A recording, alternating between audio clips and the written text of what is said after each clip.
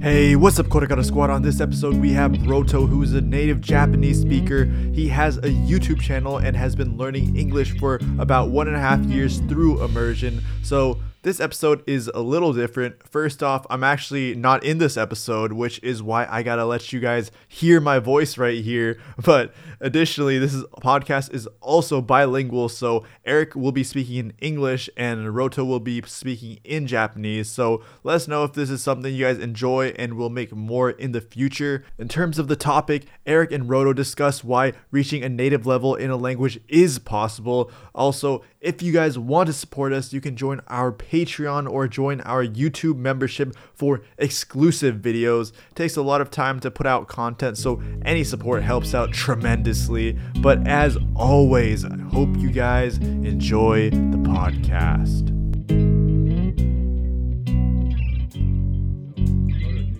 Quickly just give us a quick background of who you are and where you're at today. はい。僕はロトって言って、日本語のネイティブで、1年半ぐらい前からイマージョンを使って、英語を勉強し始めて、で、その様子とかをね、YouTube にたまに動画とか上げたりしています。よろしくお願いします。Yeah, I think a lot of people actually know you in the community because, I mean, a lot of people, including myself, who are studying Japanese, it's actually it's a really great resource for us because you're talking about language learning and especially like this immersion learning. So it's a really powerful, it's like a immersion channel for us Japanese learners. So yeah, if anyone like is studying Japanese, I would highly recommend checking out and subscribing to Roto's channel. But yeah, you said you've been studying for 1.5 years with the immersion method. How long have you been studying English before that? 英語は多分ほとんどの日本人が高校まで普通に授業で勉強すると思うんですけど、自分もそんな感じで、高校まで普通にみんなと同じように英語を勉強してきて、で、結局その高校での勉強って、みんな全然英語できるようにならないんですけど、でだからその高校卒業してから大学入って、で1年間普通に教科書とか使って、普通に勉強して、でその後1年経った後イマージョンを始めました。だから今トータルで 2.5 年2年半ぐらいですね。I see. So wait, so what if you include all the like the classes? How long would that be? そうするとマジで全然そうですね。中学からだからもうマジで、8年半とかそんくらいですね。Yeah, I've also heard some Japanese people say that like all you need to be like conversationally fluent in English is like 中学生 level of grammar. Would you say that's true? Would you say that's the case? いやなんか全然そんな風に思わないです。なんだろう。なんか本当にマジで学校の英語の勉強とかマジで全然役に立たないんで。like 全く全然役に立たないと思う。Yeah, but what about like studying vocabulary, like memorizing vocabulary words? That must have helped you. なんかその中学とか、高校とか、あと大学受験の時に英語の試験があるんで、それのためにその英語の文法とかその単語とか勉強するから、だからその学校での勉強は確かに役に立った部分もありますね。その例えばなんかイマージョンとかで勉強する人も最初の方にちょっと文法とか勉強するじゃないですか。とかあと漢字とか最初の方にたくさん覚えたりとか、そういうのはその自分の場合はその受験の時とかに勉強したんで、イマージョンの勉強を始める時も全然そういう単語を覚えるのとかもやらなくてよかったですね。もういきなり最初からイマージョン、ひたすらイマージョンみたいな。たくさん単語を最初に覚えるとかはやらなくてよかった。Okay, so you did you use Anki to memorize any vocabulary words? なんかその最初の方に、自分がその MIA っていうのを見つけて、今はもうないですけど、もうマジで MIA にMissing in Action になっちゃったけど、最初の頃見つけて、そのウェブサイトでなんか暗記とかすごい勧められてから、最初の方は使ってましたね。それで、最初の方だから今まで多分トータルで作ったカード、センテンスマイニングとかも自分でやってたんですけど、それ多分トータルでちゃんと確認してないから分かんないけど、多分1000枚ぐらいしか作ってないんじゃないかな。でも本当に最初の3ヶ月ぐらいは結構使ってて、毎日暗記のレビューとかもやったけど、もうそこからは全然使ってないですね、自分の場合は。I see. Yeah, like when I was in Japan, I like recommended all my like Japanese friends to use Anki, and some of them actually started using it for a little bit, but then like everyone just like stopped using it for some reason. What do you think is like the reason that you stopped using it personally? Was it just really boring? もうそうですね、本当になんか自分の場合は自分にその暗記が合ってなかったっていうか、めっちゃ退屈だし、なんか、なんだろうな、結局自分は大事なのはそのイマージョンしてる時間、その実際にその英語を聞いたりとか読んでる時間だと思うんで、暗記ってそのイマージョンの質としてどうなんだろうみたいな。確かにその暗記でもカード作るとその英語の文章載ってるじゃないですか。だからそのレビューしてるのも、厳密に言ったらイマージョンになるのかもしれないけど、でもそれってもうなんか自分が何回も見てる同じ内容だし、つまんないし、なんかやっぱ興味のある内容ってすごく集中できると思うんで、そういう意味で自分はその暗記の時間、毎日1時間とかわかんないけど、レビューの時間に費やすぐらいだったら、その分イマージョンの時間増やした方がいいかなと思って、で自分はそうやってやってますね。I see. Yeah, one of my Japanese friends, he told me like こんなにつまらないこと今までやったことない。そうですね。でも日本人の場合は、でも日本人の場合はもうなんかその受験の時にみんななんかもう本当に全員もう単語帳、英語の単語帳を持って、でも2000単語ぐらい覚えてるんで、それと同じような感じなんですけどね。But I feel like if Japanese people used SRS to study Juken, wouldn't that be way more effective? もう絶対そうだと思います。もう絶対 SRS 使った方が効率はいいですね。マジでなんか暗記その自分はあんまり使ってないって言ったけど、でも使ってた時本当にすごい効果を感じましたからね。なんかもうとりあえずなんか知らない単語出てきて、で辞書で引いて、それでもうその後暗記にとりあえず突っ込んどけばもう勝手にもう覚えてて、でその最初の方に覚えた暗記の単語とか今でもなんか全然忘れてないからマジで効果あるなって。だから本当に暗記が合ってる人だったら全然使った方がいいと思います。Yeah, like in my opinion, like the most useful part was also the beginning for me, because it would be like I would learn this word and then I would see it in like real life, or I would see it in like something I was watching. But then later on, as I got to know more words, it's like I would add a word, but then I would rarely see it. So when the word comes up in Anki, I wouldn't even understand it like that well, because the only time I've seen it is in my Anki, like this specific word. それもありますね。Yeah, but so what has been your experience like taking exams then? Because I saw you just made a new video where you take the Eiken. なんか自分は本当に英語の試験とか今までも全く受けたことがなくて、なんか本当に大学受験の時にその英語の試験があるからそれを受けたぐらいで、この前作った動画でその自分が今日本に英検っていう試験があって、一応多分その一般的にはその英検1級が一番上の位で、それで一番難しい英語の試験って言われてるんですけど、でもそれ今解いたらなんかどんくらい解けるのかなみたいな、合格ライン超えれるのかなと思って、で解いてみたら多分受けたら全然合格できる可能性あるかなぐらいの点数が取れたんで、なんかでしかもその動画でも話したけど、その英検1級に受かるための勉強とか一切せずに、マジでもう全然準備せずに解いてそれだったんで、マジで時間とかもすごい余ったりしたんで、マジでなんかイマージョンすげえなみたいなそう思いましたね。Right. Yeah, I mean, my experience too, like I took the N1 and I didn't specifically study for it either. And yeah, it was like completely fine. I mean, I tried to take a practice exam before I went and took the exam, but it was just so boring. Like, I just wanted to like stop doing it. So one other video that people might know you for is you had a video where you ranked all the like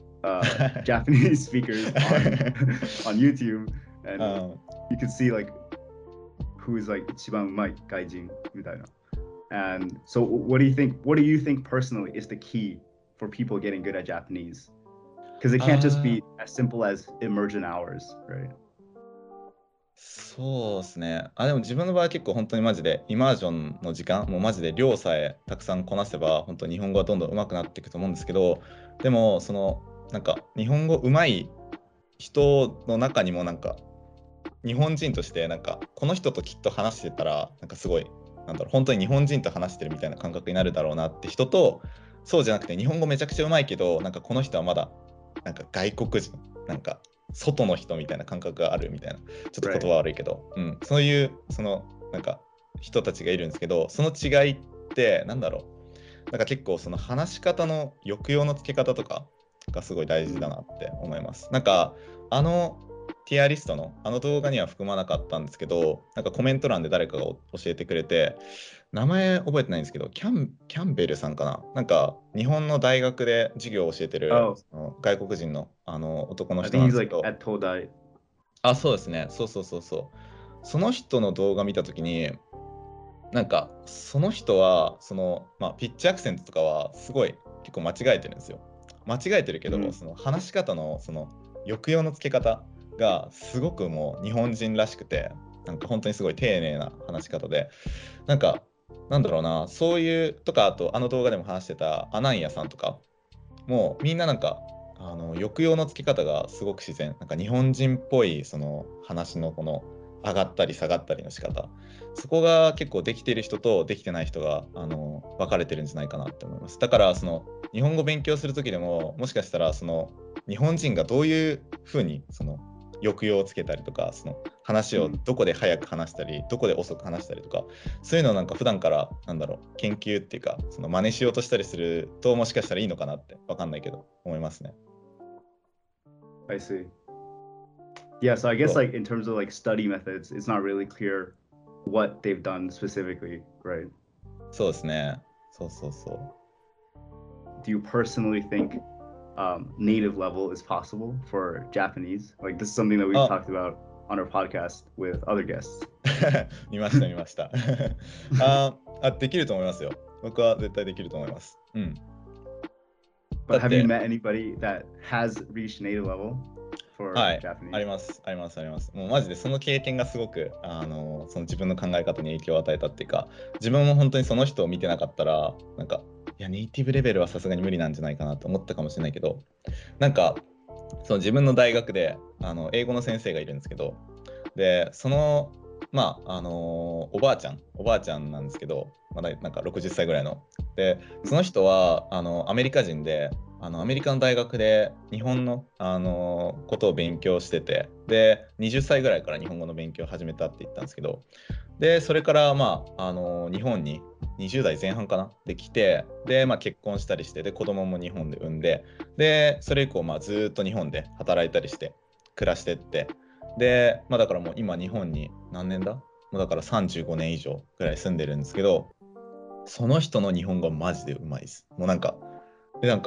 最初なんか本当にこの人はハーフで、なんかそう日本人とアメリカ人のハーフなんだろうなみたいな、でなんかずっと小さい頃日本語聞いて育ったんだろうなって思ったけど、聞いたら本当に20歳ぐらいから日本語勉強したってから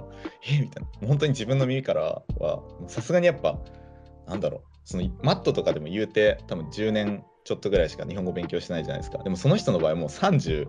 何年も勉強してるから、もうそうすると longer than like living in America basically. そうなんかマットとかもよく言ってるけど、その例えばじゃあ10年ぐらい日本語勉強してくると、その日本語勉強し始めた時はもうすごいどんどん日本語上手くなっていくけど、その日本語勉強すればするほどその成長が遅くなっていくっていうじゃないですか。でもある地点でなんかプラトーっていうかなんか止まっちゃうみたいな。だけどその女の先生を見て自分はなんかその10年ぐらい勉強しててもまだまだそこからもどんどん伸びていくんだなって思いましたね。なんか本当にマジでアクセントとかもピッチアクセントとかもマジでミスしないんで、その人。なんかその人はどうやってなんか僕疑問に思ったんですよ。なんかピッチアクセントとかなんかすごい勉強したんですか？道元さんの動画見たんですかみたいな。絶対見てないそう聞いたらなんかその人はピッチアクセントってなんか知ってるみたいな感じで、だけどそんなあんまりなんかしっかり勉強したとかじゃなくて、その人の場合はその子供日本で育ててるから、その子供が小学校とか行ってなんか家では英語で話してたみたいなんですけど、英語と日本語話してたみたいなんですけど、その子供が小学校で日本語覚えてくるじゃないですか。そしたらその子供がなんかお母さんがその日本語喋った時になんかその言い方変だよとか言って、で、何回もどんどん直していった結果、そのピッチアクセントとかもなんか自分でその気づけるようになって、で、そうすごいうまくなってて、そう面白いなと。That means like by the time she was already studying for 20 years, she was still making a lot of mistakes. そうです。多分そういうことですよね。I see. So basically, level is possible because it's there for そ Japanese, う。 but でもいるから自分、そう、見 yeah, た、会ったことあるし、話してもその人の日本語めっちゃ聞いたから絶 yeah. 対できるでしょみたいな。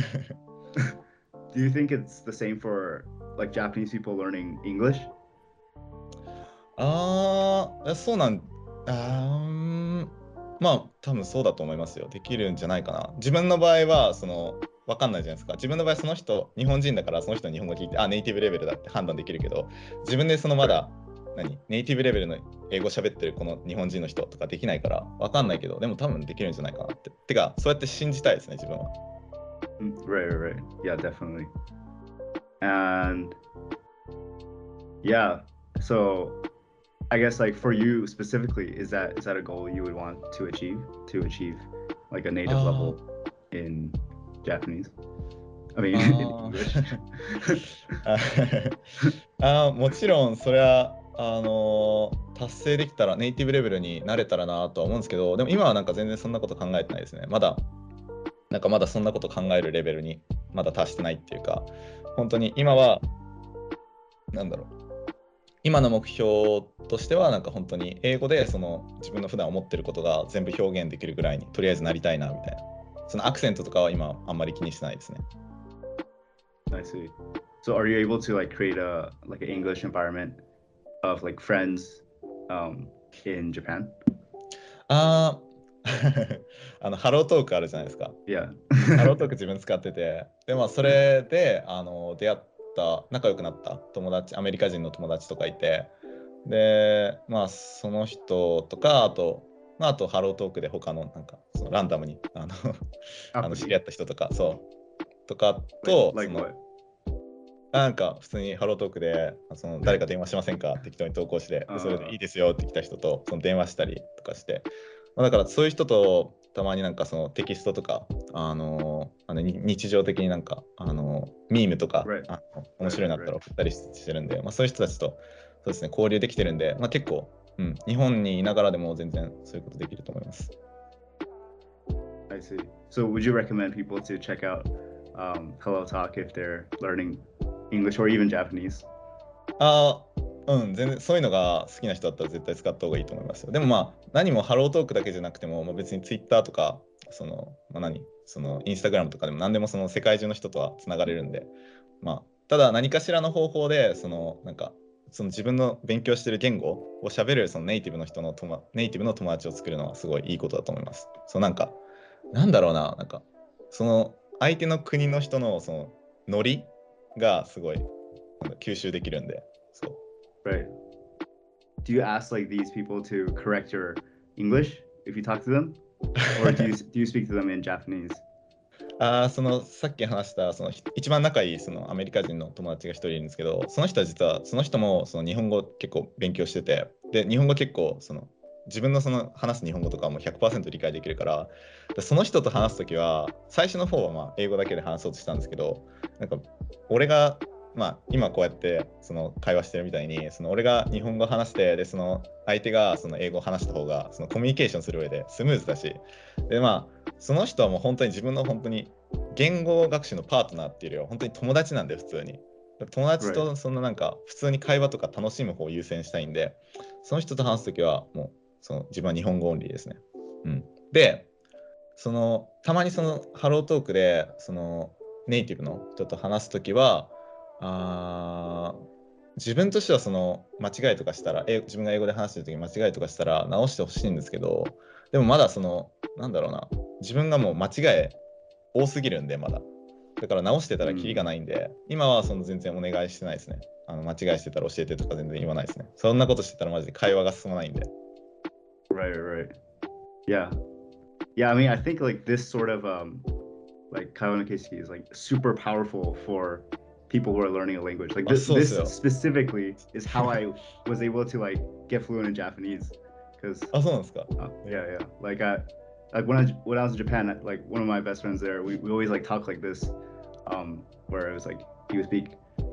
Japanese and I speak English, and then we would always try to like use difficult words so that we would not understand. And so it's kind of like a challenge. It's kind of so almost like a game. 確かに。で、多分その会話してる様子を他の人が見たらめっちゃ変な感じですよね。Yeah. Sometimes that'll happen. でも本当にこの会話の方法ってすごく言語を勉強してる人にいいと思って、なんか普通その言語を勉強してて、その言語でネイティブの人と会話できるようになるためには、まず普通に考えたら自分がその言語をある程度話せないといけないって思うじゃないですか。でも Yeah. 相手もその自分の言語を勉強している人だったら、そんな高いレベル、自分がペラペラ英語喋れるレベルまでいかなくても、自分がその理解することさえできれば、その人ともういろんな、どんな会話でもできるし、すごく友達になれるんで、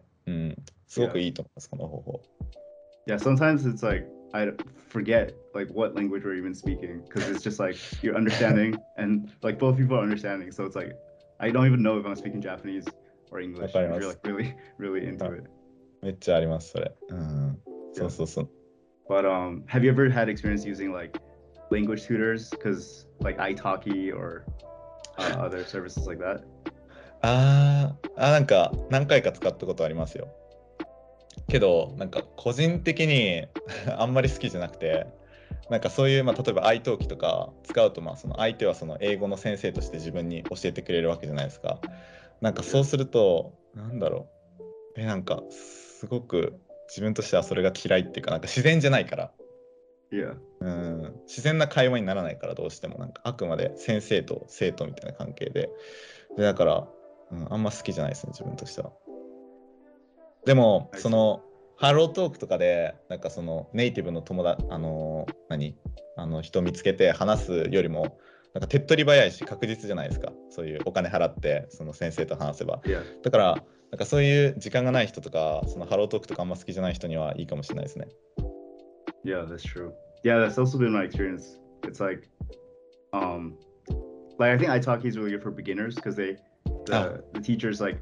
speak slowly and they try to make you understand. But then on Hello Talk, it's like they just talk normally. そうなんですよ。なんかitalki とか使うと悲しくなるんですよね。なんかあくまでまだ自分の英語のレベルは教えてもらうレベルなんだみたいな。対等じゃない感じがして悲しくなるから嫌なんですよ。Yeah, true.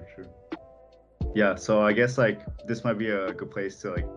end the podcast. But at the end of the podcast, we usually ask our guests like for a korekara message. So which could be anything you want. And sometimes our guests give it in the language they're learning. So they'll give it in Japanese, for example. And it could be just something interesting you learned or any message you want everybody to hear. So what is your korekara message?